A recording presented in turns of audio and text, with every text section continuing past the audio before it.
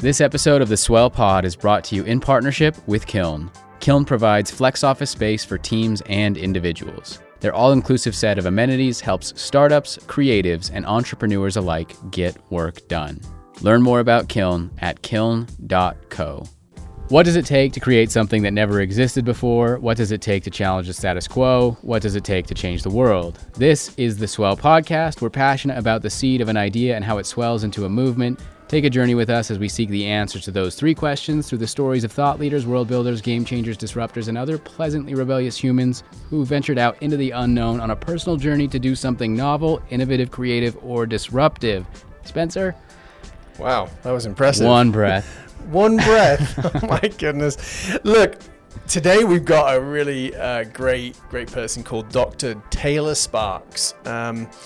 And he's an associate professor and director of the Materials Characterization Lab at the University of Utah. He did his PhD in applied physics at Harvard University, like you do, and hosts a popular YouTube channel and podcast entitled Materialism. He's an avid canoer. I think he's also a beekeeper, but he loves to spend time with his children in southern Utah. And it's going to be it was a great session, and I think you'll enjoy it. He dives into a few things, doesn't he, Josh? Like one is around accidental discovery, which I love, kind of the things that conjures up in your mind. Accidental discovery. Embracing the unknown, another thing that I think we've talked about a lot over the years. And also kind of how modern technology like machine learning can help reduce trial and error of new material discovery, like i.e. find incredible new materials that can change the world very quickly instead of waiting decades. What else did he talk about? Yeah, no, I think it was there was a lot that went into that conversation, I think, but one of the things that, again, I'll just say about Taylor is, materialism, to have a podcast and a YouTube channel, popular one on materialism, on science, it's so engaging how he presents his material that, you wouldn't know it until you listened to him, whether you listen to his TEDx talk or his podcast. The way he presents scientific information is fun and engaging and relatable for just about anybody. It's really cool, some of the stuff that he talks about and gets into, but I would say also, even in his own life, he seems to be doing just anything and everything. It's really crazy if you follow him on social media. As you mentioned, beekeeping. There's some interesting stuff that he's doing right now involving digging deep into the earth to find human remains of somebody. I don't know, it's nuts. He's into so many different things, but yeah, just a good guy, good friend, and yeah, fun conversation. Yeah, enjoy it. And don't forget to subscribe and like it on social media. Cool. Thanks, guys. Thank you.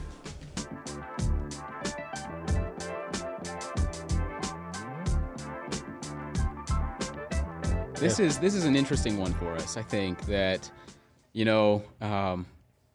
I would say we're just as interested in you as we are in materialism. I would even say more so in you. Yeah. But of course, when you from your TEDx talk, the concept of accidental discoveries, I think branches out a whole entire grouping of questions that we'd love to get your perspective on. I don't know. I think. So we'll spend some time. We'll talk about you. We'll talk about your journey. Cool. Talk about materialism. We'll talk about your podcast and your TEDx talk. Rad. Is that cool? Yeah, I'd love to do it. Nice. Yeah, there's that theme all the way through around kind of creating something from nothing, which is, I guess material isn't really doing that, but maybe it is. But that, how it's challenging status quo, how you are, and how the work that's being done out there is definitely challenging the status quo, and how it's changing the world, which it seems like it's changed the world maybe dozens of times, right? Hundreds of times, the innovation in this area. Well, I love that idea that you put forward of making something out of nothing. I teach, right? So I'm interacting with students all the time. And so often I'll see students who have this mindset that they're going to get their degree, and if they just hold out long enough to get that piece of paper at the end, somebody's going to be waiting for them with this amazing job. And just oh, the engineer we've been waiting for, you're finally here. How great. We can we can solve these problems. But well, that does happen, right? It's not like it's not impossible, but it's not the normal. The people that are excited about hiring someone, they look at someone who's actually, proactively created something from nothing, that started that organization, that created something, that built a database, that tried some new program, that isn't waiting for someone else to tell them, hey, come here and do this, but is actively making something without being told how or what to do. They're just being curious and letting their curiosity guide them to make something interesting. And those students, man, they've got dozens of offers waiting for them, the best companies. And it's hard to teach somebody to do that because I tell them, like, be proactive, and they don't know what that means yet. And I say, make something, they don't know what that means yet. So I think it has to start with that curiosity, willing to follow, like, not just be lazy, don't just like jump through the hoops, but actually get passionate about it and follow your curiosity. Right. Well, and I think this is a great place to start off with, because I think the one thing that strikes me ever since, ever since I met you is just the passion, the curiosity, and the wonder that you put into how you teach, how you educate, how you talk about the materialism. And it's so, it's infectious, I would say. And it's like, it makes me want to listen to your podcast. I mean, and I would just say, I think that's one of the things that interests me the most about you. And I think you model that as an archetype, I guess, for your students. And I don't know. So where did that come from, I guess, going back, like, when did you find yourself interested in materialism, or even, going into science, I would say, and then into materialism? Like, what was that? Welcome to the podcast, by the way. Yeah. Thank you for having me. Yeah. God, great question. I grew up, I credit my parents for a lot of who I am. Like, we all do. Like, we are physically, biologically a product of them. And I've got my mom, who's this, she was studying math when she was in college. She's a math head. She's a geek. And my dad was a surfer bum who never graduated high school. Okay. He was dealing drugs. He was, he was a rough character. They were stealing cars. He got caught and went to jail over it. And anyways, it was a turning point for him in his life. He decided, you can keep going that path and it's not looking so good, or you can flip it, and kind of go another way. And he did. I'm LDS, so he served a mission, and that was pretty defining for him. He started a family. He got his GED. He joined the military. And he took that same sort of happy-go-lucky, exciting personality, but he found a direction for it. And I think as kids, we benefited from both that. We got my dad's, like, just, you couldn't help but love him, nature. And my mom's, she's a detail person, and she's about, doing things right. And if you don't do it right, you do it again. So I don't know. I think that I get a little bit from them. Why material science? I've always just kind of liked tech. My dad bought me a robotics kit when I was a little kid, a little electronics kit. And I remember an alarm that would trigger if somebody went in my room, and I thought it was the coolest thing I'd ever made, right? It was just a little kid, light sensor, basic stuff. It was the coolest thing ever. And I knew that sort of tech was for me, but I didn't know which. I liked robotics, I liked chemistry, I liked everything. So when I learned about material science, it wasn't until I'm LDS and I served a mission as well. So I'd already done a year before mission. The mission had come back, and it's at that point you need to pick a major and stick with it. And I didn't even know what I was going to do yet. So then I met with material science, and they told me, materials is at the confluence of chemistry and physics and mechanical engineering, because materials are a part of everything. Whether it's fundamental physics at the astrophysics level, you're still using materials for the sensors, for everything. Or whether it's, robotics, and you're relying on a better tread or belt or screw, whatever. So I just love that. I love the flexibility that it gives you to work in endless, fields. You're not pigeonholed into one field for the rest of your life. And it's been nice. Over the course of my career, I've been able to jump around from topic to topic. I worked in thermoelectrics, which are these devices that take heat to electricity and back and forth. And then we've jumped over to super hard materials, like my TED Talk was about, and just everywhere in between. So that's exciting to have the flexibility to move around. Like, it's pretty great. Yeah. Are you still in super hard materials? Is that absolutely? What your research is right now? So we've been successful there, and so it's really exciting. We keep on making new materials that are harder. One thing that we're really excited about right now, we found materials that are both super hard, and that was exciting enough. But some of the materials we discovered have unexpected ductility, right? So most materials, if you're not familiar with material science lingo, ductility is like when you bend something. If it's a plate in your kitchen, it's just going to snap. But if it's a paper clip, you can bend it quite easily. And normally, materials that are super hard are more like your kitchen plate. They just break. It's really rare to find something that is super, super hard, but also accommodates ductility and plastic deformation.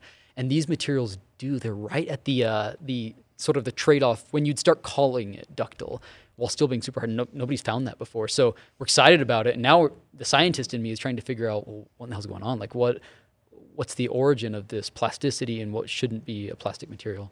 Yeah, it's amazing. That's cool. I think going back to If we could maybe even just level set real quick. So just to help people understand who might not know what materialism is, or material science is, and kind of what it is that you really are looking into, or just kind of give us a broad overview just for the regular viewer. So material science, the hook that got me is it's this study between the relationships between the structure of a material, its processing, and its properties. Like these things are connected. If you want a certain property, strength or ductility or whatever, then you need a structure that will allow that. And the way that you get to structures is by processing materials different ways.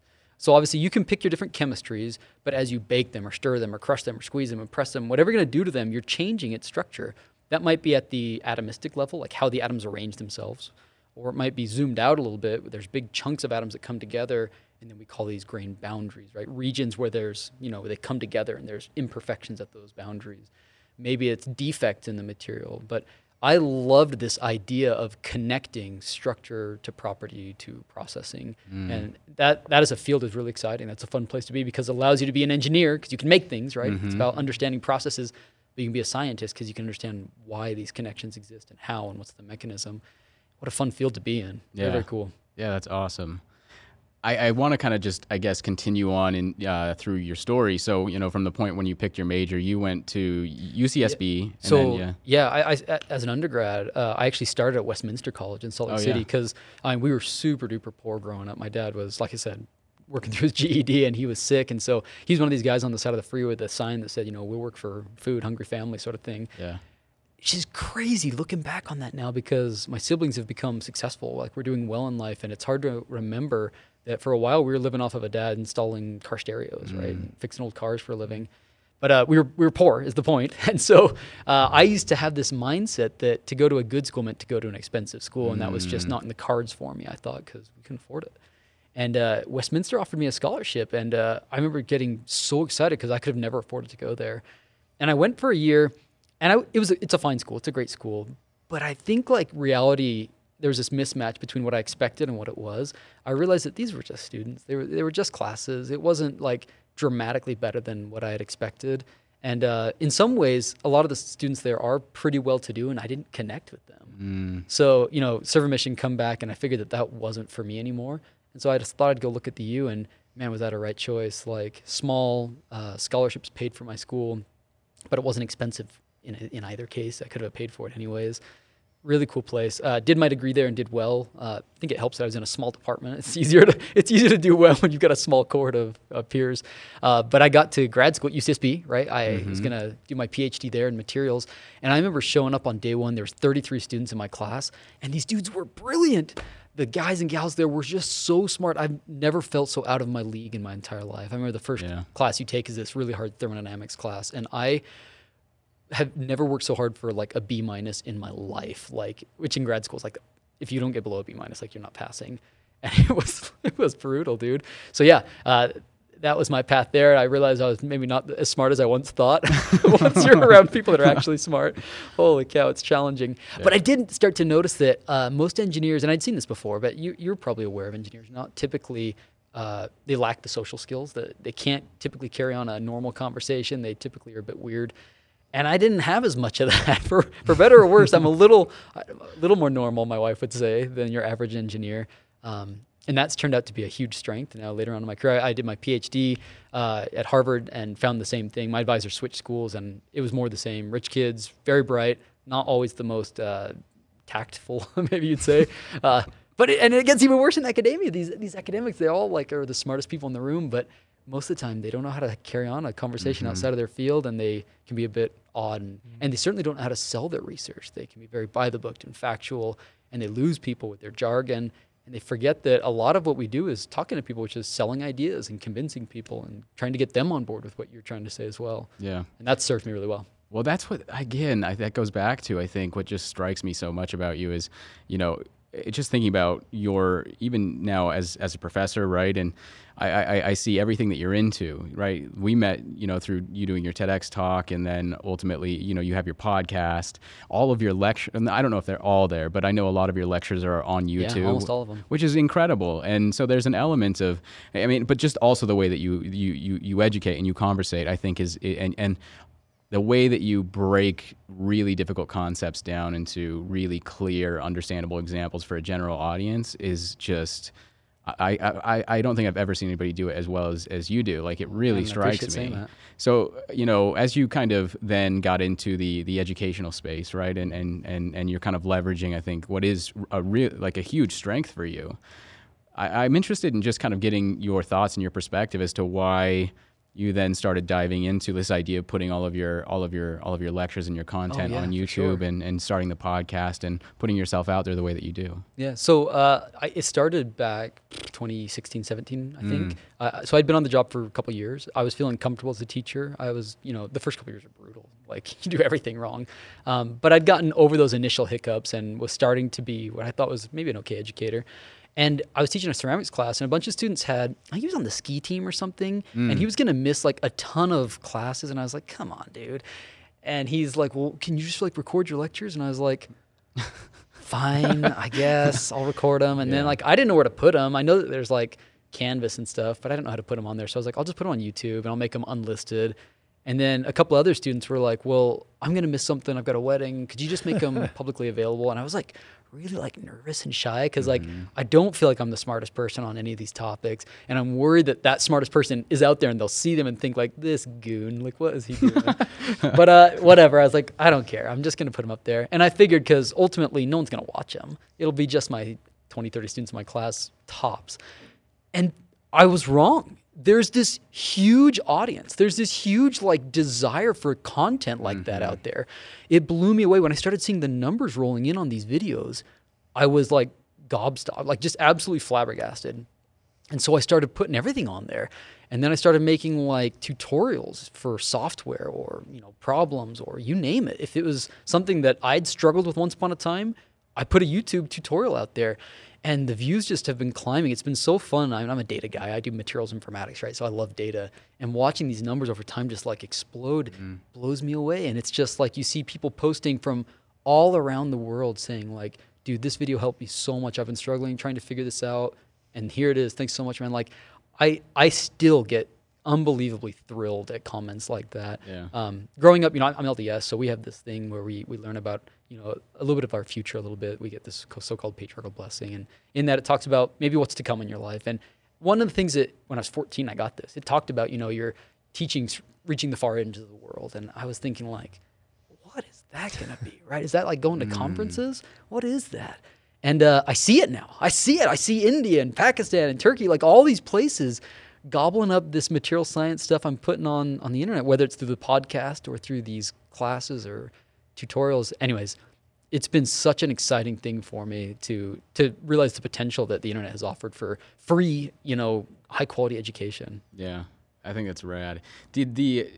So when you were to that point where you were starting to make a lot of your lectures public, were you at all concerned about, like, let's say, I know in a corporate environment, right? Like there's a lot of pressure as far as what you can put out online as yourself, but you have the affiliation to that organization. So were you worried at all about what the university said, or have they said anything? A little bit. I was more worried about copyright infringement, right? Because when you teach, you're pulling from papers and ideas and figures, and to be totally copyright protected, you can't present that stuff, or you certainly can't monetize it on YouTube. You get busted. And so I've had to be really careful now. Like in the early days, for example, I would watch a video on YouTube like Man at Arms. That's a blacksmithing channel. And blacksmithing is nothing but material science. Just material scientists understand what's going on. Blacksmiths just have experience. And so experience guides them. But it's so fun to watch those videos and say, now, why did he do that? What's going on there at the end? And so that worked at first. But as soon as I start putting that stuff on YouTube, I get like copyright strikes, and all of a sudden I'd realize, I have to be a little bit more cautious about that. It's still possible. You just need to be thoughtful about what content. I'm the guy reading those. When people talk about, Creative Commons licenses, I'm the guy that's reading those saying, sweet, I can use this. But from like the university standpoint, no, like think like they would love it if you, Josh, if you were a professor, if you wrote the seminal textbook that everyone started using. That would be a huge, great thing, because then everyone around the country that studies your field would say, using the book by Josh et al., that would be a great thing. And that's sort of what this has become. This is like the modern day version of a textbook. Like textbooks are going away. They're already going away. Already they're moving towards online modules and things like that. To me, this is just like a modern textbook. And I've seen it right? When I go to conferences, I do materials informatics, and that's it's not a small field, but it's relative to material science, it's quite small. I don't know, it's a small fraction of the total material science community. And yet when I go to conferences or give talks at universities for symposium and colloquium, people have heard of me, and not necessarily from my research, like some of them through my research, but the majority have heard of me through the podcast or through, cool. I'll go to lunches with these students over, when I visit these schools, and then the students will be like, I've seen you before. I've watched your YouTube video on felt refinement or Vesta, and it's just like, do they notice the mustache? Oh yeah, it's so great. And I just I get so psyched about that, because it's just it's disruptive innovation, right? It's a new way to get content out there in the same way that the very first textbooks change things. This is just the next iteration of that, I feel like. Yeah, sounds like it's a little bit of you kind of came across that by accident, totally some of your other topics. I remember when I watched your TED, I was there at the TED talk in person when Josh gave his TEDx and yourself, and I remember that talk for a long time afterwards. I remember actually telling a couple of my daughters about that story about the sweetener.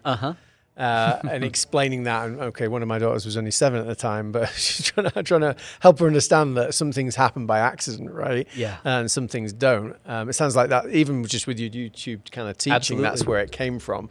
And I know we're going to explore that a little bit more, like that unintentional innovation, as well as the kind of more intentional, innovation. But I find it really interesting. I don't know if we to go here, but I love the fact that, something your parents taught you, though, something impacted the way that you think now. Like, how did they bring you up in a way that kind of led you to some of the key decisions you made? So it's curiosity. Like, my mom was a teacher, right? She ended up doing education for her degree, and she taught for a year. And then they decided, they prayed and thought about it and felt like, mom should stay home and raise these kids. Even though my dad was sick and not quite begging for food, but doing every odd job, they felt that was the right thing. And from the outside looking in, you might say that's crazy. Why would you do that? She could have provided, why stick to these old stereotypes? But that wasn't it. They felt like she had the skill to teach, and the most important people that she could teach is not 30, kindergartners, but her own kids, and to be there. And I'm always in her debt for this. I'm unbelievably grateful for it. Me and all my siblings, we have all have this love for learning. If you met them, you'd realize that where they got it from, because it's all from parents who taught us to have curiosity, to love learning, to not be afraid of trying things, to give it a shot. That's awesome. Was there anything? Sorry, go on. No, go. Was there anything that you had to unlearn? Yeah, my dad has no filter, and I have a little bit of that. I'm constantly putting my foot in my. I'll ask my wife. She will. I'm sure she keeps her records of these things. Yeah, I need to very often. I'm a passionate person, so when I get mad, I get really mad, and I've learned to consult with my wife. She proofreads my emails. When a student sends me an entitled email that I deserved an A, and I just want to tell them, you deserved an F, I have her proofread it and usually delete it, and then she helps me rewrite it. So yeah, we all get things from our parents, good and bad, and I'm no different. I think passion and my wife says that I don't think things through, and that's true. I'm an action person. I take action, and impulsive, kind of. Very impulsive. Yeah. When I see something, I don't always consider all the ramifications, because I would rather not lose momentum. I'd rather harness momentum, even if it means you have to go back and fix something. The same way like the YouTube videos. I'm going to say something wrong on the podcast. I'm going to say something incorrect. But I would rather err on the side of doing something, moving forward, even if you mess up a little bit and have to issue a mea culpa. It's not the end of the world. I think it's so much more important to make movement. And it's great. My wife is the opposite. She's prone to paralysis by analysis, that as you say it. And I think that having both of us together is a lifesaver, because she prevents me from the really big mess ups and keeps me from getting in over my head on some things. But I certainly move us forward in a lot of ways. It's been a common thought the last few weeks, actually, in my mind, about just things that will just keep things moving. I think you talked about it a few years ago, actually, the importance of that just momentum. Snowmobile. Yeah, momentum. Inertia is so dangerous, and momentum is so powerful. I'm curious to know, when you said initially you had self-doubts, right, around should I be here? What am I doing here? Whether it's at college or when you first started teaching, you said you made mistakes and difficulties. What can you tell us a little bit more about? Yeah, sure. I mean, every grad student can understand this, because at least in the STEM fields, and probably in all of them, everyone feels that way because you go from, if you went to grad school, it meant you probably did pretty well as an undergrad and you were just like me. All of a sudden you're around people where they're probably a whole lot smarter than you. And that is just overwhelming. And all of a sudden you start feeling like I shouldn't be here. I'm an imposter, right? Everyone deals with this, I think, in grad school. And I was no different. One of the times I really felt it, oh gosh, I was working in the lab and we had this old equipment because that's what most engineering equipment is. It's old. And so you fix it and use it. And this equipment was no different. And we had just like redone some hoses because it's water cooled. And so these clamps, like you have to clamp them on the hoses. And I did it and was running it and it was fine. And then I went home, which I probably shouldn't have done because who knows what was going to happen. And it was the first time running it, post fixing it. Sure enough, I get a phone call from somebody saying, dude, there's water coming out from the under the door of your lab. And I was just like, oh my gosh. So I ran back and we had like flooded this whole lab. And, you know, this was like a recurring theme for me in grad school. I was in China for a portion of it as this part of the exchange program. And I had a fire there, but I wasn't there. And somebody had to put it out. And I showed up and they were just like, your lab is on fire. In grad school, we had an acid explosion because I messed up on that one. I actually added some alcohol to an acid, which is a big no-no. And then I put the bottle on tight, which is also a big no-no. Usually you let it vent. In the case that it were to generate gas, it could not explode. And this did explode. And oh gosh. Like, so yeah, like I definitely have at many times felt like, why am I even here? Like I'm not the smartest guy. I have broken labs on 3 continents, basically. Like, why am I doing this? And, I think if you let yourself, you can focus on that and then lose all your momentum and do nothing. But if you just realize that like probably everyone's messed up, and even if you've messed up the most, doesn't mean you can't do good things. You can't like learn from it and get better and, you know, progress. So it's just a mindset, I think. Yeah. And now I just laugh that I tell my students, the last place you want me is in the lab with you. Like, bring me your results and let me analyze them with you. I don't need to be doing the experiments anymore. Yeah. That's cool. I don't know what's normal in the field that you're in, but what strikes me a lot, and I think thinking about your curiosity and thinking about what drives you and thinking about even the fact that I start to think about, you know, an explosion in a lab or a leak in a lab, like there's probably precautions that you can take, but if there's a field where mistakes are in somewhat, you know, what you talked about even in your TEDx talk these accidental discoveries, these mistakes, it seems almost like you're going to have them in a way. So it's almost, is it even more forgiving in that kind of a field? I mean, there are the situations where you can just take better care. I mean, anytime where there's like safety, like people get really hung up. But there are non-safety related accidents, which is exactly like what I was talking about that TED Talk, you know, in the discovery of vulcanized rubber. He's on his kitchen. So this guy was an amazing, Charles Goodyear, right? Of like Goodyear tires. This is him. Before he came around, rubber sucked. It would like melt when it got hot. It wasn't like fully connected, right? It was more like a really thick, like honey, like cold honey. It's kind of like what rubber was like. And so they couldn't use it for what they wanted to. And he was like dead set on fixing this problem. And everything he tried was not working. He like lost his fortune several times over. He was in debtor's prison at one point. He sold his kids' textbooks, his kids' school textbooks. Like, it's a crazy story. But when he discovers it, he's cooking on his stove, rubber. He didn't sell his wife's pots and pans because he used them for experiments, which is cringy in and of itself. And he spills some sulfur into the pan. Total goof, like he knocked it off and it spilled into it, and all of a sudden it cures. It sets up like the hard rubber that your shoes and everything around it, you know, half the things around us are made of. Total fluke. Those things, when it's not safety involved, but just like an accident, are surprisingly like I would say that still the most common way that some of the most exciting discoveries come to pass. Somebody I did this. I mixed up chemistry was wrong. Like I thought I weighed it out correctly, and then looking back on it, we messed that up, and it led to a better material with better properties. This stuff happens all the time in academia. I think that's so fascinating, and I want to dive more into that. And I also kind of want to dive then, I think, into the material informatics part of this discussion, I think. But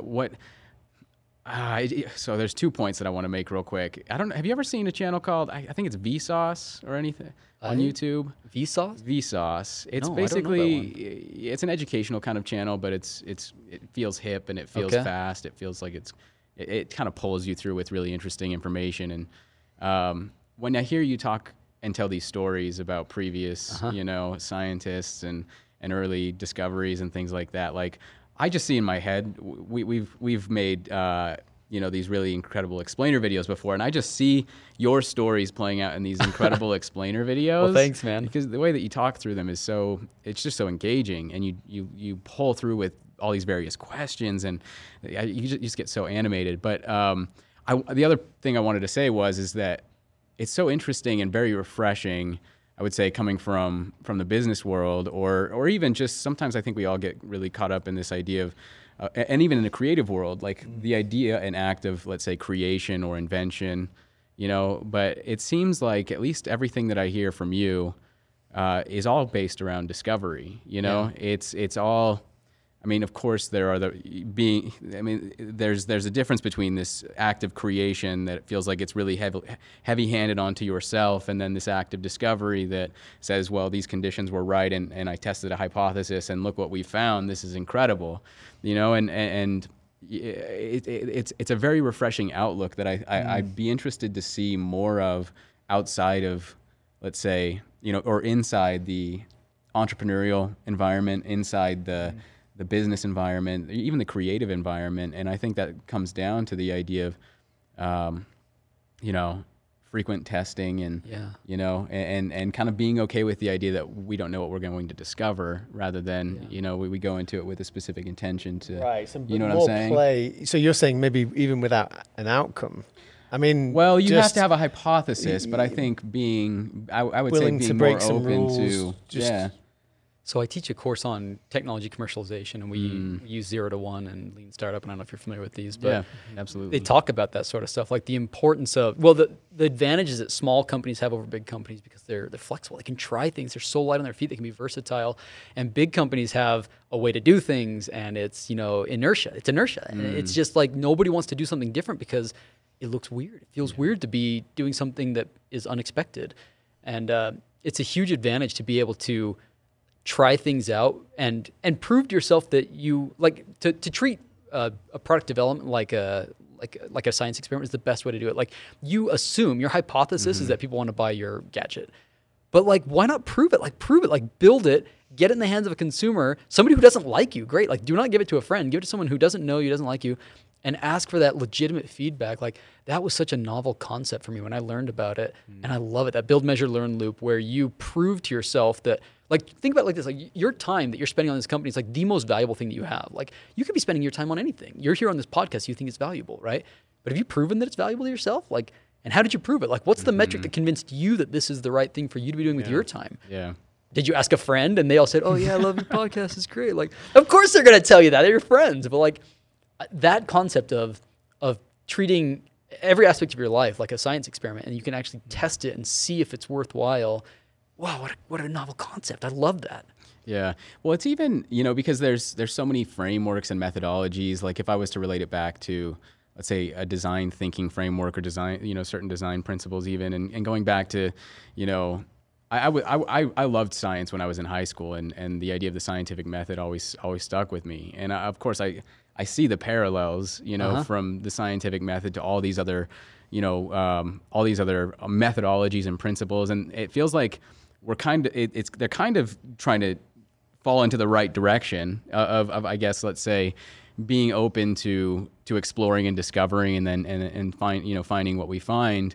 Except for that last little bit, it feels like we just need to know what the destination is, But I don't know. It's interesting that you teach that course, and I'd be very interested to know if you actually, do you ever go into any businesses and kind of, I would say, consult. We bring in that speakers regard. in for one thing, because sometimes, their stories the students love way more than me up there yammering or reading a textbook. Having somebody come up and say, I started a business and it failed because of this, or it was successful because of this, that is so much more impactful. But we also do consult. I've got a consulting firm. It's Utah Materials Research. It's an LLC. We've done that for 7 or 8 years, and it's been so fun. So DPS skis, for example, their Phantom Wax that was one of Popular Science's top 10 inventions of 2018, I think. That was our consulting firm came up with that for them, which is rad. So yeah, it's fun to take big companies that don't know, maybe they don't have the skill set in a specific area like material science, and sometimes they just don't, they haven't gone through this idea of build, measure, learn, and rapidly prototyping. And it's fun to go to some of these companies and provide that for them. We've done it in, I don't know, some of these are under an NDA, and I'm trying to remember which ones are which, so maybe I'll not mention. But That's okay. It's been fun to go to companies and bring that rapid acceleration. And, sometimes they'll come to us and say, well, we need somebody that's an expert in this, and is that you? I'm like, no, but there isn't one. And give me, 20 hours of lit review, and I'll be up to speed on it. And next thing you know, you've got a whole new cool project to work on, and it's rad. That piece that you just mentioned, can you tell me a bit more about that? Did you say ski? Yeah. Yeah, so that one I can talk about. That was DPS skis. It's a Utah brand skis. They're really nice. I mean, not just because they sponsored our company, but they're really good skis. But when people wax their skis right now, they take a fluoropolymer of different varieties. You know, there's this whole process. I've changed candle wax. It didn't work very well. Yeah, you don't want to use that. I've done this material thing and it didn't work. But go on, tell me more. So it's this like art, and it's a bit of like witchcraft voodoo. Like you go to different people and they'll like scrape different patterns into your skis, and they'll like blah blah blah blah. But the key thing is everyone thinks it's working. But by our best estimates, any wax that you put on there is gone within like a short period of time. Whether that's a single day, a run, I think depends on the snow conditions, but it's not sticking around, which is why, you know, professional skiers, ones that are going for time, you know, breaking time records, they are getting them waxed before every event, basically. So that's not feasible for most of us, and most of us just want a better ski, you know, experience.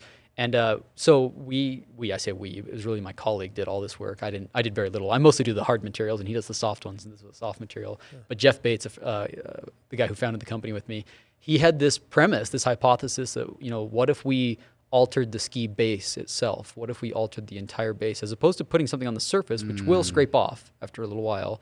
What if you just change it so the whole thing is lower friction or it is somehow better in that regard?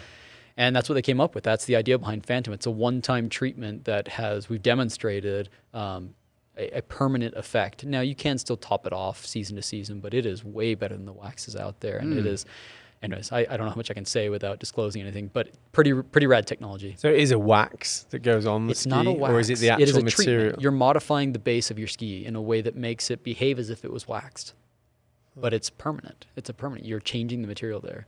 It is awesome. Does that cause problems with like Olympics? And is this just something that anyone can use? That I don't know, because I remember like in 2008. It's happening right now. Remember when they were breaking all the records with like the shark skin suits? You remember these? Yeah. The swimsuits they had were like modeled after shark skin or something. And they were breaking these records, and then I think they said they couldn't wear them. I don't know where it stands right now. You should look it up, but. Yeah, so will something like that happen? Maybe.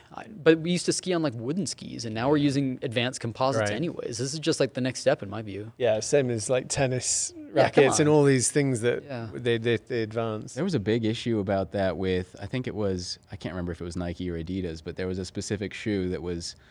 bouncing. It was way too good, I guess. And I think in some ways, if it like modifies like the mechanics of your body, like the way that it springs or something, I could see that, like an argument like, hey, this isn't like human behavior anymore. But I don't know. As long as it's like openly available to everyone, if everyone can buy it, more power to you. Put it in the Olympics. Yeah. How long did that type of initiative take then, from start to finish? That was a couple years. We started. I would say that they had an MVP, right? The minimum viable product, like the thing that actually you could actually try it out in weeks, right? It didn't take them long to try a few things, but it was certainly iterations before it got to the product that they sell. And I think they're still iterating on it. They're still making it better. They actually hired one of the PhDs from our department who had been moonlighting on that project. And he's now full-time working on it, I believe. So I don't know. It's been 3 or 4 years that we've been interacting with that company. But I think in a year's time, we had something that was actually pretty valuable. In 6 months, they actually had something that kept their interest, right? Because they're paying us by the month, basically. And we had to show that we're moving it in a direction that they were excited about. Was there any accidental kind of I wish I could say on that one, because I wasn't as heavily involved on that one. It was my corporation, but it was my colleagues, my partner's project. He could say better than I could, if they're even allowed to. I don't know what he's allowed to say on that project. I've got one question around that specific area then, for like spontaneity. I can't even say it. Being able to just kind of really explore. So, Josh, you mentioned corporate world, or kind of the ability. If you run kind of teams by, say, a PI, where you have kind of 4 or 5 sprints, and then you have this IP sprint. What ends up happening is people just get their work done. Yep. And they're doing the test and learn. They're doing that stuff. But when it comes to the innovation sprint, the time to innovate and I guess experiment, play, have some hypotheses that aren't strictly tied to, say, the project, it goes out of the window usually, because they've got too much to do from the previous the work that they need to continue to do. So the play and the experimentation, the curiosity really goes out of the window. Yeah, and it's so critical. What have you found useful to actually? because I know it was funny when you're talking about the sweetener thing and people kind of, what was it, 1880 or whatever it was, 78, where he's licking his finger and he discovers sweetener. And I know you said that in your labs you don't let people lick their fingers and break the rules, but like how do you instigate that play, experiment, and risk taking? So one thing we do is, we have weekly meetings, and like it's like a small company. My research group, there's 10 PhDs and 5 masters and 10 undergrads. So it's like a good number of people. And one thing that I think is valuable is, even though my research group does different areas, we've got people doing materials informatics, right? So machine learning applied towards materials research. We've got people looking at polymers. We've got people looking at things called high entropy. Like, these are very different areas. I still have everyone come together because I love when somebody outside of the field will say like, hey, tell me about this. And it's a stupid question to people in the field, but it's so great because it forces you first off to communicate more broadly, which is really valuable. But also sometimes they'll suggest something that's like, that's kind of a good idea. Another thing we instituted in our research group meetings, that we always have an intermission where you have to talk about something completely unrelated to your topic for like 2 minutes. Like, teach me about the North American, honeybee or whatever, right? And I don't know. I think that just that playfulness, like that people expect you to be doing something other than just your research, is pretty great. So I wouldn't claim to have like the code cracked here. I'm still trying to figure it out myself, but those have been improvements, right? I like having done those, and I want to do more things like that. The honeybee thing is interesting. You're a beekeeper, right? I do. I was just actually had my bee suit on just before I came out here. I'm pumped. I was checking on them. It's this time of the year where there's the lower box where their brood is and the upper box where the honey is that you can actually harvest, and it's like 40 to 40, maybe 50% full right now, which I'm psyched about. Nice. Is that just a hobby? Yeah, my wife will tell you. I just as soon as I know you'll eat all of it, I'm sure, but as soon as I have any 5 minutes of free time, I'll pick up a new hobby, and this was just a new one that I started last year. What is that? Why? So, it's interesting. Well, I guess I know you mentioned, there's a bit of, maybe it's impulsive, but it's just there's I love learning, exploration kind of because thing. The funnest time is when you're first starting something. That's when you are getting like the most knowledge. Like, I was learning about bees, and they're amazing. Like, they're so amazing. Like, I don't even start on a tangent about bees. Like, the concentration of like new cool stuff to learn about there was just blowing my mind. And I think that when I've learned about something I'm not learning anymore, and it's sort of like just comfortable, is when I move on to sort of a new hobby. Anyway, and some things I always come back to. Music is a good one. That's a creative outlet that even though, you feel like you've mastered some aspect of it, you come back a month too later and it's totally different. You can try something else. But yeah, I just enjoy learning. And so I think that's where hobbies come from for me. It's fun to do something different, to experience stimulation in a different way. Yeah. Can I just ask then, because I would say that I know I'm this way, maybe you are a little bit, but I'm definitely fascinated by new ideas and that early learning phase, that early exploration phase, and I have a really hard time sticking with something for a long period of time. I guess from your perspective, and I'm thinking about the bees, like, what happens to, like, do you continue with the beekeeping then as you jump to these other things? Or I guess, how do you kind of, I guess, make the decision? I need like that Hermione, like little time winder thing in my life, because I've just got like more stuff I want to do than hours in the day. And at some point you have to scale back. And so, life's about times and seasons. Yeah. And there've been things that I've been really into, and then you just don't have time for it for a period of time. And so you draw back, and that's okay. Like, I love to write music, and I will write music, like I'll binge. Like, I'm kind of on one right now where I've been writing a ton. And then when work gets busy, maybe it's like grant writing season or, whatever, my kids are going through stuff or my wife needs help, you just kind of put it on the back burner. But times and seasons is a good thing for me. Like, I remember saw a guy was explaining, like, you've seen the people that have the stick and like they're spinning plates on top of the stick. I know one can see this. I'm like doing the motions, but you can have like 3 or 4, of these things going at the same time, but you don't have 3 or 4 hands. You can't be like spinning all of them at the same time. So you spin the one that you need to for a while, and then when something else is wobbling and it's about to fall. Sorry. Oh, there we go.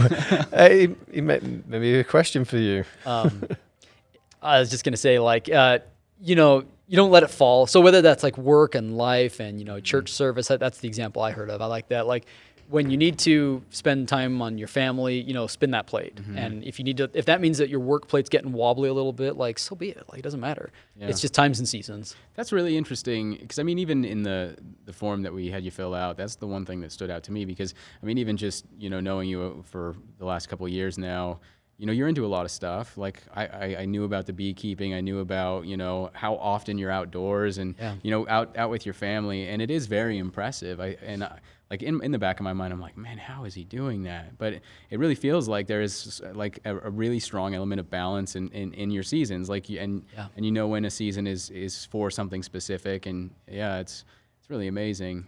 And huge kudos to my wife who is the most self-sacrificing person I've ever met. Like she would want to do more things. And part of it is like her analysis paralysis where she won't like take the plunge, but also she enables me and my kids and my family to have this amazing life. And so we owe her so much because she does a lot of the unglamorous behind the scenes stuff that allows us to have hobbies, to have interests, to have time.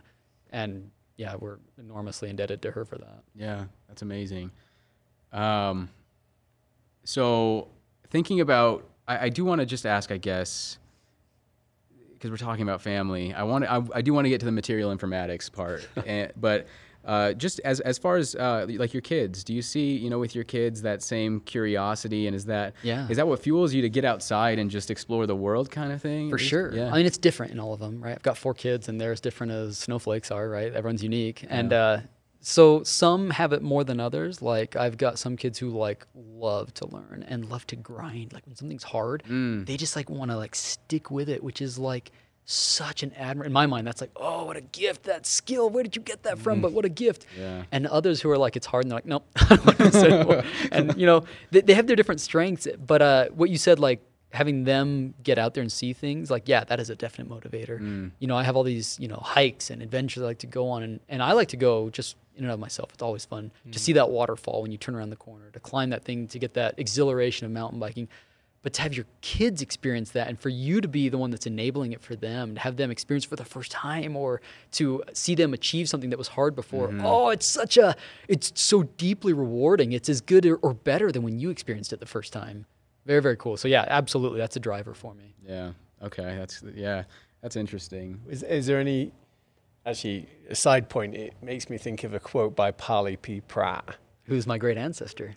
Is he? 5 times great grandpa. Yeah, on my mom's side. Really? I shared that quote with you at some point, but I mean, it's about the Holy Ghost. Do you remember that quote? I don't know if I know this one. I'm not going to be able to quote it. It's too long, but it talks about just the vibrancy of life and curiosity, and that it can be good for your soul, your mind, your body, your bones. I mean, even it's an epic quote that my mum sent me a few years ago that meant a lot at the time, that really changed the way that I was thinking and acting, and it really helped me. But I'll send it over to you. I would love to read that. But how did it change? What does that mean? How did it change the way that you're thinking? Well, you can in life, you can kind of survive sometimes, right? And just kind of go through the motions, and you're really not thriving at all. You're existing. But when you get your mindset and your spiritual mindset in the right place, and you're in tune, then you're being able to access like everything, you know, the full suite of what life is meant to be about. And it opens your mind to, like, you know, a desire to be more curious, to explore, to take risks, to do all of these things. And so it just kind of, it validated something I was already feeling, but it also then continues to make, it's actually a huge poster in our kitchen as of a few weeks ago. So what would that be for everyone, right? Because I know what that means to me, to have like balance and have your mind tuned, like you said it. But what does that mean to everybody else? Like how, and it's probably different for everybody. Like Josh, what would that mean to you? What would be a scenario where you could achieve and be creative and discover, and what would be the criteria for that? Yeah, that's a good question. I'm currently going through a bit of a crisis right now, trying to figure out how to balance my life. Like, it's really personal to me right now. And so a big sacrifice. I mean, I don't even know if I want to talk about this on the podcast. Cut it later. Let's talk about it. No. Because I think this is interesting. But I think, I don't remember necessarily the question. I just know what comes to my mind is that there is a big theme in my life right now seems to be the idea of sacrifice and trying to understand what it is that I'm supposed to sacrifice and what am I sacrificing to, let's say. What am I, this idea of I can only go so far, I can only control so much. So it's not just sacrificing the things that I'm into, it's sacrificing myself to something else. And I'll say that it's been a very strange journey right now. And I'm not necessarily very religious, but there's an idea of faith that seems to be along this journey, and I don't know what to make of it. Yeah. So I don't know. I don't know if that necessarily addresses the question that you were. I don't think it matters. Yeah. I think it's a good point, and I think I love but sacrifice does come back to that quote though. Is that are you finding the right things to sacrifice? And I think of very different things probably that you're thinking about. I'm not sure, but probably I don't know. I think back to some experiences I've had where. The more I chose to sacrifice some good things, let's say, for some things that potentially were much even better, the payoff from the feeling that I was talking about, the thriving feeling, was like multiplied because of the sacrifice. So the more sacrifice I made in certain things, the bigger payoff in other areas. But yeah. So let me just double check. What was that? So what specifically when you asked that question to me, from what you said, like can you just reframe the question again? Well, the quote is like, when you have your mind in tune. Yeah, I'm gonna say the quote, the gist of it again. Terrible memory. We should pull this up. I've got it somewhere. It might even be in this book, but. Do you have, by the way, I know we're trying to get 12 o'clock out. I'm fine. Are you all right? My flight's at 5, so I've got plenty of time. Okay, all right. But ultimately, it just describes the spiritual side of us. And when we're in tune with that, when we're really in tune, it explains what it does for your mind, your soul, your bones even, like everything in your life. And it makes it everything it could possibly be. And your circumstances might not have even changed. It was all about the mindset. It kind of relates to Viktor Frankl's kind of thoughts around, choosing your own attitude. But yeah. To me, when he says that, I know what that means to me. It means that I have the Holy Ghost in my life, and I'm a religious person, so I know what that means. It means I've got a set of priorities, right, that my intentions are motivated towards not my own benefit, but what God wants out of my actions, right? But that's not everybody, and everyone's religious. And so I'm just curious, like, what would that mean to somebody who, maybe Josh, like, what would that mean to you to have what he's describing? Right. Where you could unlock this creativity, this potential that is within you. Yeah. And I can see now where I made the connection to sacrifice. So, because I'm reading a lot about, Spencer recommended the Viktor Frankl book to me, but I'm reading a lot about, the connection from narrative to human experience, and ultimately, I would say at the root of all this is meaning, and so I've been going through this so I'm reading a lot of Carl Jung. I'm reading just a lot of psychology books right now, and I'm exploring and I'm learning and I'm curious. I guess that's what I'm curious about right now. But at the root of it, there is this really interesting, I'm going to go off on one a little bit, this really interesting identity crisis that kind of happened to me because of the podcast. Like we did an interview with his brother, who wrote Essentialism, Greg McEwen. I don't know it. Yeah, it's prioritizing your life so nobody else does, right? It's just ultimately the most essential thing, I would say. And at the same day we did that podcast interview, we got a book from M. Capito, because she was on the podcast last season. Yep. And it was a book called The Cross. She kind of has the same idea, though. Yeah, exactly. Yeah. And the book that she sent was called The Crossroads Between Should and Must, and the things that, we should be doing, but really the things that we must be doing. Wait, did she write that book? No. Oh, she sent it to you. Yeah, it was just kind of a gift. I think she got something out of the conversation that prompted the sending of that book. And so that interview with his brother and then that book arrived on the same day for me. And I couldn't explain, and Em told us, she was like, just read it now. Like, don't wait. And so I did. And so there was this really strong emphasis in my own life of looking at what is, my must, what is the thing that's most essential to me? What is it? What is it? I mean, I wouldn't say I was asking questions like, what does it all mean? But I was asking like, somebody who's guilty of wanting to do a lot of different things and explore a lot of different areas, like there was an element of, I think that's where the kernel of sacrifice came in. And then, what am I willing to cut out? Right. But so part of that is at the beginning of this year, it was like, well, I don't know. Do I know myself well enough? Do I know Do I know my values well enough? Do I know what I what I represent, what I believe, and what this all means, or at least my point of view on that? So, you know, I don't have an answer as far as I would say that there is something. I don't know, as you talk about, like, let's say the Holy Ghost, I don't know even what that means necessarily, but I'm on a journey, I guess, trying to find out the things that I represent and the thing that is the meaning for me, I would say, you know. And so when you think about, you can't figure out what to cut and what to keep until you know what it is you're trying to achieve, right? And you're in that phase in the right biggest now. sense, I would say, not in the most meaningful sense. Yeah. God, I love that. The most meaningful TED Talk I've still, to this day, ever seen is the one by a guy named Clayton Christensen. He's a Harvard business professor.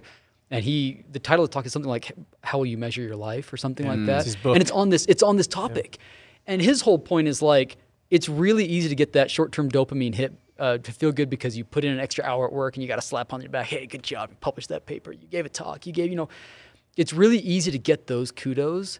But in the long term, I think we're going to have an interview with our maker, and I don't think he's going to ask us a single question about all the science I did or the YouTube stats or downloads. He's going to ask, were you kind? Were you honest? Did you help people? When you were in this situation, how did you help these people that were there? Or did you ignore them, right? That's the premise of his talk. Like, how will you measure your life? Will it be meaningless business metrics? And I think this is important because no matter how big you are in your career, however much emphasis you place in it, the second you retire, man, that void will be filled. You will be gone and forgotten. It doesn't matter how good you were. It's not lasting. But being a good person, being kind, helping people, unlocking, potential in your kids or friends or whatever, that's lasting.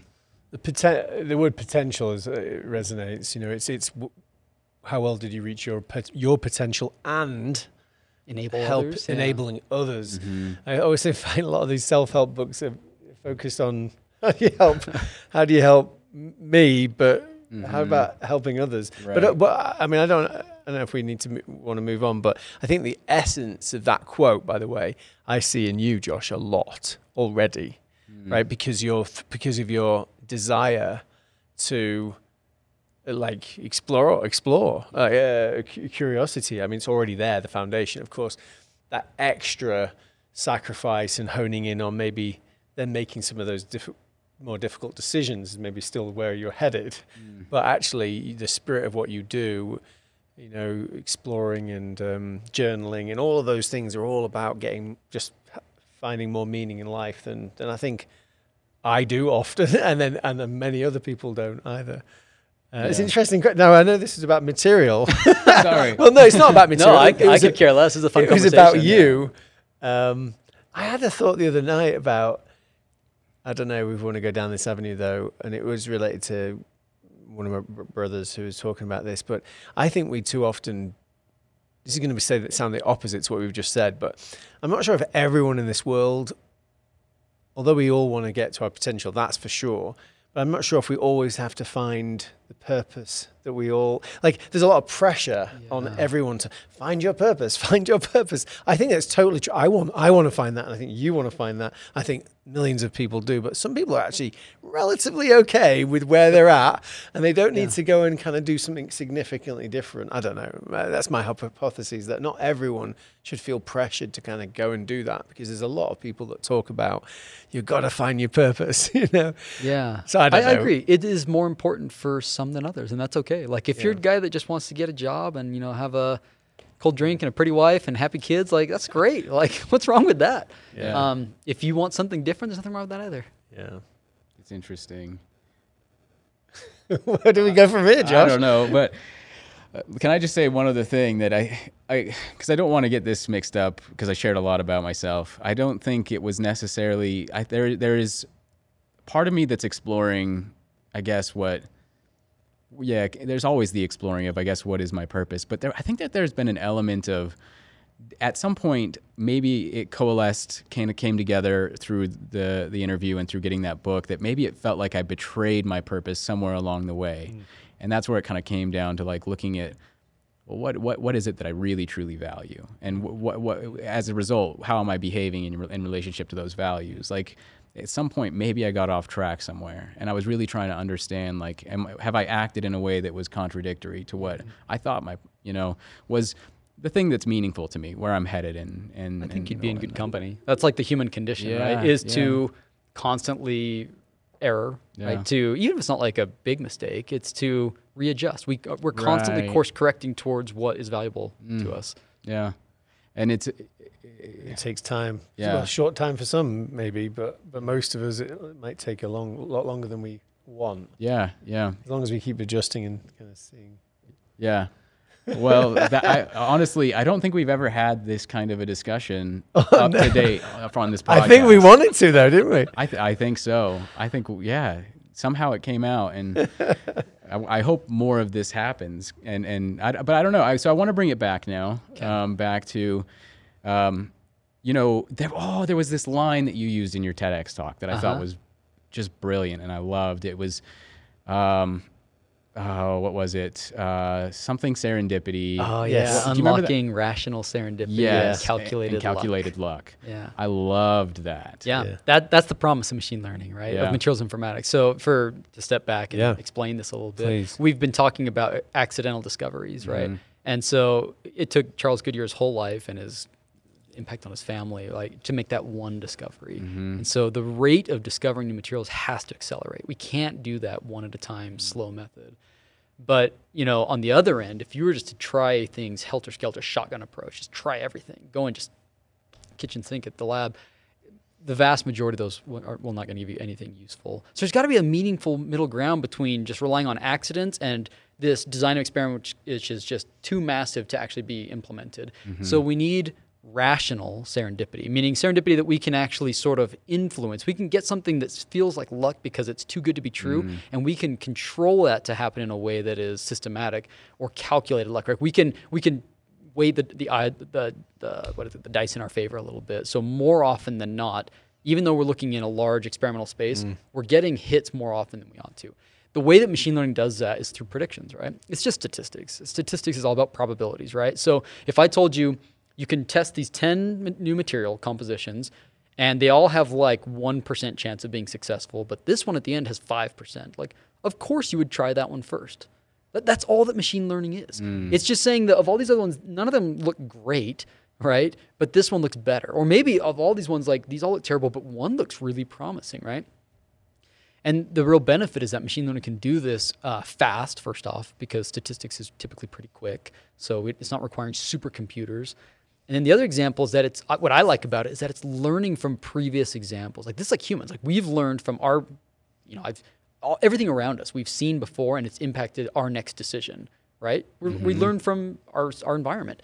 This is allowing materials discovery to have that same advantage, where you let it have all the previous information. You've spent 20 years working on something great, like codify that data, put it in a way that the algorithm can access it and learn from it the same way you have. Because me as a researcher, like, I know, I could think of right at the top of my head, like, a couple compositions that look intriguing because I've studied like their neighbors and things like them, and think, oh, maybe that would be the one to look at next.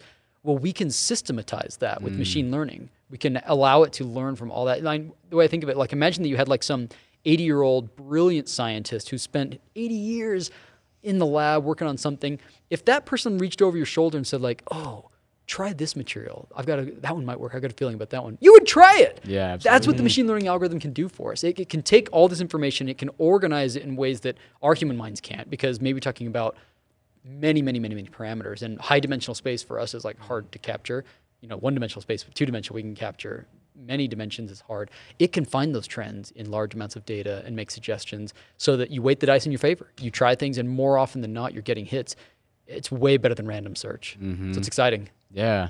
I thought, just even from the talk, the idea of, what machine learning, and you just explained it, but machine learning and artificial intelligence is doing towards this idea of these accidental discoveries and accelerating this process. And I remember even that graph, when you showed that graph, there were those two little dots, right? It was so powerful. Just seeing the scale of it, the information even, right? Yeah, from hundreds of thousands of points. And you said you had done that in like 30 seconds, I think it was. Yeah. I almost wanted, if I look back, I thought, that line, I guess, is just so powerful for me. Like, I kind of wanted to, I want to see that as like, I wanted to see that as the title of your talk or something. I didn't love the title I picked, if I'm honest with you. A book. The title of a future book. Oh, yeah. Yeah. That is a great idea. Yeah. Your book. Would you write a book? I don't know, because I don't think the books are, I think like my educational content is just on YouTube anyways. Maybe I'll name my YouTube playlist that or something. But like, no, I don't know if I'll write a book at some point. Maybe like as I'm getting older, do like a biography, tell like your life story. Consider it. But now for right now, I'm too busy. That would take up too much time from other things I want to do, and I don't think there's enough value. Yeah, people don't read books anymore. I'll tell Greg. They listen to podcasts. They listen to and then they buy books. That's true. They do listen to books. After they've... I'll say I don't listen to books anymore or read books. No, yeah, and I don't know that area well enough to even ask, I think, good enough questions. Yeah. But I think it's very fascinating, and I would love to know from your perspective. Like, I want to try to jump back into your podcast a little bit, but the future of material science and you hint at it a little bit in your talk as well. But like, what do you see the future looking like? You reference like the things that Elon Musk are trying to do, building his underground tunnel with the Boring Company, and just, I mean, with people going to space right now, CEOs going to space, like, I don't know, like from a material perspective, I guess, like, what do you see? And what you're trying to, I mean, that's the same that's thing as challenging the state. Like, how is this challenging the status quo for the future? I really love, I remember now the feeling I had when you spoke about that moment of the machine learning. I mean, it is exciting. It's about scale. It's about getting to places we could have never imagined much sooner than we maybe have been even alive. So I'm kind of curious to know an example around that. But anyway, you asked the question. I think I agree with you. What does the future look like? So one of the early pioneers of material science, it's only been around since like the 50s. I mean, the discipline's been studied a long time, but like the formalized discipline, it's not that old. Yeah. And one of the early guys who founded it died recently. And before he died, they asked him, what's the future of material science look like? And he's like, I can answer that easily. It looks different. And I think that's, it's a better answer than you might give it credit for, because when I think of material science, it's about challenging boundaries. Like, for example, 20 years ago, lithium-ion batteries were not a thing. It was lead acid, and then it was like nickel hydride. It was different things, but somebody way before really far afield from the application was trying things that are really hypothetically interesting, and so they started thinking about lithium ions. In the same way, today lithium ions are everywhere. They dominate batteries right now. But in the field of material science, what are they looking at is different. They're looking at sodium-ion batteries because it's radically cheaper.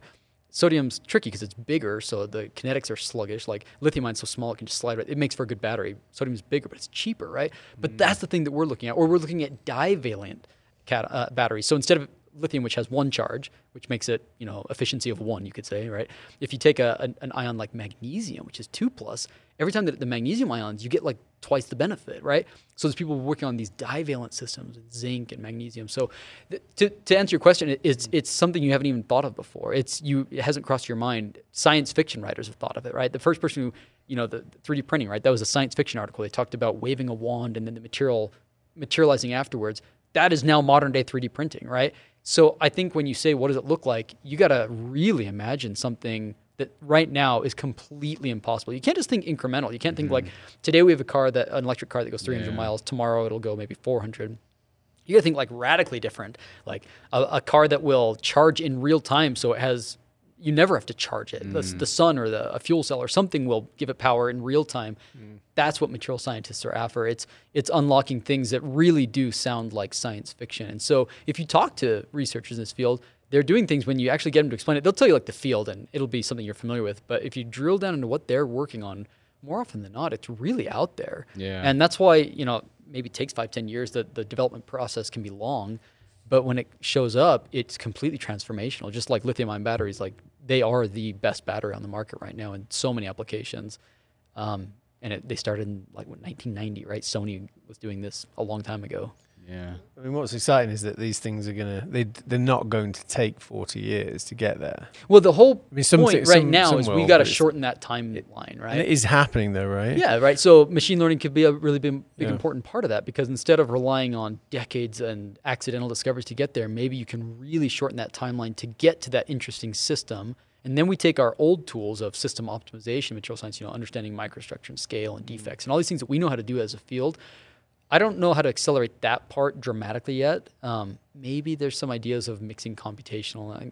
My colleagues would criticize me for that. Like, I think that there are some things there, but the point is we can shorten that timeline by moving away from the sequential, like come up with an idea, test it, find an interesting system, like go after funding, like go after like a slightly larger pilot scale system, test it in relevant environments. Like, this is so slow. We've got to do it way faster than that. Yeah. So how exactly to do that, I don't know if I have all the answers there. I think machine learning and data science will be a part of it just because it's so dang fast. It just replaces my time. When I think of like how I used to do science, this is way faster. I'm getting hits more often with this technique. Now, how do you shorten the rest of the timeline? Testing it in relevant environments, testing safety, testing, I don't know. I have all the answers to that. We interviewed one of a little while ago, the head of design for the future of Bentley. Oh, really? And of course, hugely important is their materials that they use, not just inside the car, but I was thinking, I used to work for GE many years ago, and they were looking at materials of how do you make a car paintwork that is scratch resistant completely. Like, it gets scratched and it kind of fills in the gap, but instead of talking about kind of the cool things out there, what do you believe the biggest problems are that need to be solved? What's fascinating? The biggest problem that we need to solve, I'd say climate change and environment is a very big problem. I know it's the biggest. It's a very big one. And what is just maddeningly infuriating is that we already have the solution. We were spending billions of dollars. The whole world is obsessed with finding a solution to climate change, and it's right in front of us. It's nuclear power, and it is like so ridiculously obvious that it is the path forward. And I know that there's criticisms. They're not like ones that you can just discard out of hand. Like, they are worth considering the criticisms of it. But on a balance, it is so obvious that it is the path forward. So it's frustrating to see all my peers like freaking out, trying so hard, and society in general like panicked about this when the solution is right there. It is right there. It is a extremely robust technology that is, my PhD advisor, he would say regularly that science is given. He wasn't I don't think a religious person at all, but he said science has given man 3 great blessings and gifts. One is the p-n junction, right? So that's the heart of every transistor. Solar panels is a technology in materials called a p-n junction. It's 2 different types of materials. When you put them together, that junction does some magical stuff. That's where you get the electricity out of solar panels. That's how you, anyways, p-n junction. Nuclear fission, right? Which is also, and the third one I can't remember. And it killed me. And I asked him once about it, and he's like, "Oh, I don't remember." So couldn't have been that more. But yeah, I think that nuclear power and the p-n junction, man, holy smokes, you'd be hard pressed to find 2 more impactful, important discoveries. And one of them is just sitting there, not unused, but way underutilized. Its potential to move us towards as much energy as any of us would ever need with tiny amount of pollutants afterwards. Basically 0 CO2 and very small amounts of pollutants is a no-brainer. And we've gotten so safe with them, it's hard to see it be demonized. And it's tough for me it's hard to not assume that it's because there's just lobbying involved, right? There's big oil and gas, but there's also big green energy. And, this would impact everybody. And so it's hard to see that what I see as such an easy solution just get left by the wayside. Yeah. I don't know. Talk to somebody else and they'd give you arguments why it's a bad idea. I've heard that argument many times. Like, I lean that way. I've got it's good to hear somebody somebody who I really admire is Mike Schellenberger, and he wrote this book called Breakthrough, which in 2008 I think came out, and it was all about basically saying like the future's coming and the future's renewable. That's going to solve all of our problems. We just have to embrace it, and it's been so cool. This guy, he and his co-author Ted Nordhaus, I don't know. I'm not close to this person. I haven't asked. But I assume they've gone different directions because Mike Schellenberger's gone all towards renewable will never scale. Think of solar panels. Even if it's covering up huge spaces, right? It's very expensive. It has a lot of waste and pollutants actually involved in it. And that's not just solar. It's windmills, same thing, whether it's chopping up birds or whatever else. He's like, he makes the argument that an environmentalist should be the most convinced that nuclear power is the way to go. Like, there is no other argument. And it's been fun to see him, I've followed his work over the years, move from the biggest green tech fan to now the biggest nuclear fan. So I can't remember how this question started, but when it comes to material science, problems that need to be solved. Yeah, right? That's where we started. That's a problem that needs to be solved, and the solution exists. The problem now is public adoption. We need to convince people that this is the right path, and that means you know, every time that there's a movie where a nuclear reactor breaks and a mutant arises, it means that that's misinformation. Like, that's actual misinformation, because people believe that. If you were to ask people here in this building, if a nuclear meltdown happens, will it produce mutants, right? I bet 90% of the people would say, yeah, it probably would. Which is crazy. Like, that's what that's the problem we need to solve. Yeah. It's not necessarily a technological one in that case. It's a public information one. Yeah. That's fact. Probably got some like one or two rapid fire questions and one last thing, but what do you have? No, I was about to say the same up? thing. So before we do a little rapid fire, I just want to ask you, is there, with all the things that you're passionate about, all the things that you're interested in, is there something that you don't get the chance to talk about as much as you would like to? Understanding that we're also wrapping up, but yeah, like, I don't know, is there a good way to also ask that is there a question that we should have asked you that we didn't? Yeah, no, I don't think so. I'm an open book. I tell everyone I'm thinking all the time. I have no filter, so if I had a thought, you heard it. Yeah. All right. I don't know if to go to this place. I was just, since I listened to you talk originally, and then of course, you know, more recently preparing for today, you start noticing material everywhere, right? And kind of curious to know your favorite material maybe, or one that you're most excited about, innovations around. But ultimately, I was even thinking about like your thoughts, kind of how do you think on a regular basis about how the world was created, kind of how materials have been. I mean, ultimately, everything it links back to maybe not how the world's created, but I do constantly find myself connecting history with the history of materials. Right. They're so intertwined, whether that is like in warfare or agriculture, energy. It's been fascinating to see how those things are intertwined. So yeah, that's always definitely on my mind. Materials. Any most exciting material, or the one that's being innovating? I'm an OG sucker for ceramics, and in the field of ceramics, there is so many cool things happening. They are like magic. They are brittle and hard to, a person who doesn't know them well, they just suck. They're hard to make. They're hard to work with.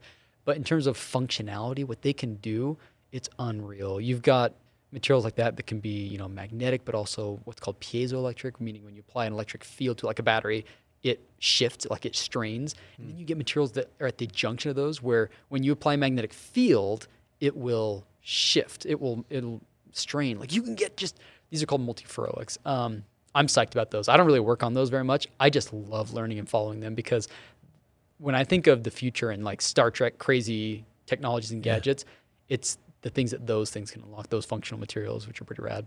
That's cool. Where did you serve your mission? Argentina, Bahia Blanca. Argentina. Good stuff. I love this chat. So you didn't talk about your mission at all? Oh, I was in South Africa. Wow. I was there when Nelson Mandela was voted as president. Wow. So all those years ago. Very cool. But yeah, this has been wonderful. I mean, I loved it. Yeah, and I appreciate you spending the time with us. I do want to say, I think there's an entire episode for us to do at some point in the future on the idea of, let's say, I'm fascinated by that, the science fiction component, the really out there thinking, and building your way into it. And I could probably ask you an hour's worth of questions just on, I guess, the science fiction-y, visionary kind of part of, ultimately discovery and. I don't know. And that long journey to kind of like what we've been talking about as far as like envisioning the future and kind of backing your way into it, you know, and I would love to have that science fiction-y kind of discussion with you at some point, but also how do we make that science fiction reality for various different things and various different examples. But I think that's another time. That would be great. Yeah. But I think this, some of the highlights from this conversation just on building momentum and creation and curiosity and the test and learn loops and constantly learning, right? Learning is actually helping keeping things going, the momentum, the movement of growing something that can actually change the world. But yeah, it would be great to go into that future state. Yeah. And I know that's what we're going to be talking about a few other guests around that as well soon. Yeah. So as we wrap up again, thank you so much. Is there, just do you want to shout out your podcast? Do you want to shout out your YouTube channel or anything else? Huge thanks for having me on the show. This has been a really fun conversation. If you're interested in material science, we have a podcast called Materialism. I do my very best to make it accessible to a broad audience. Now, there'll probably be topics. My wife, my mom both complain that they don't understand what I'm talking about on some of them, and maybe that will be the case, but give it a shot. I think you might be inclined, you might be surprised at how much you can actually get out of it, because we do try and break it down to really simple subjects. So give that a listen. And then the YouTube's probably more for people that are, wanting to study material science. So check out, it's just Taylor Sparks on YouTube. Very cool. And I'll say, just for the sake of the podcast, the first episode I ever listened to on the podcast was about, I think it was photographic film. Oh, yeah. That was that episode. But I was scanning through some of your episodes as well. There's an episode on what sank the Titanic. Yeah, right? Yeah. We've done a cool series on failure. Oh, that's cool. Yeah. Right. So there was the wildfire in California a couple years ago, the Titanic, the Challenger. We're doing one on that soon. The Challenger shuttle that exploded. Way. These were all materials failures that had like catastrophic implications. So yeah, it's a fun series. Wow.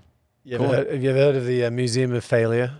Where's this? It's actually now a mobile museum that will move around Europe, but there's a certain individual. I'll have to find the name, but they just show products that failed. But I mean, ultimately, I could imagine, really interesting to see what dozens of materials have led to kind of huge failures. Yeah. Good stuff. Thank you so much. Lots of wrap. Okay. Thanks, guys. Thanks, Taylor. All right. Thanks for hanging out with us, everybody. We hope you enjoyed today's episode of the Swell Podcast. Be sure to like and subscribe. And if you did enjoy the podcast, please be sure to leave a review and get involved in the conversation on all the major socials at the Swell Pod. We'll see you next time. Thank you.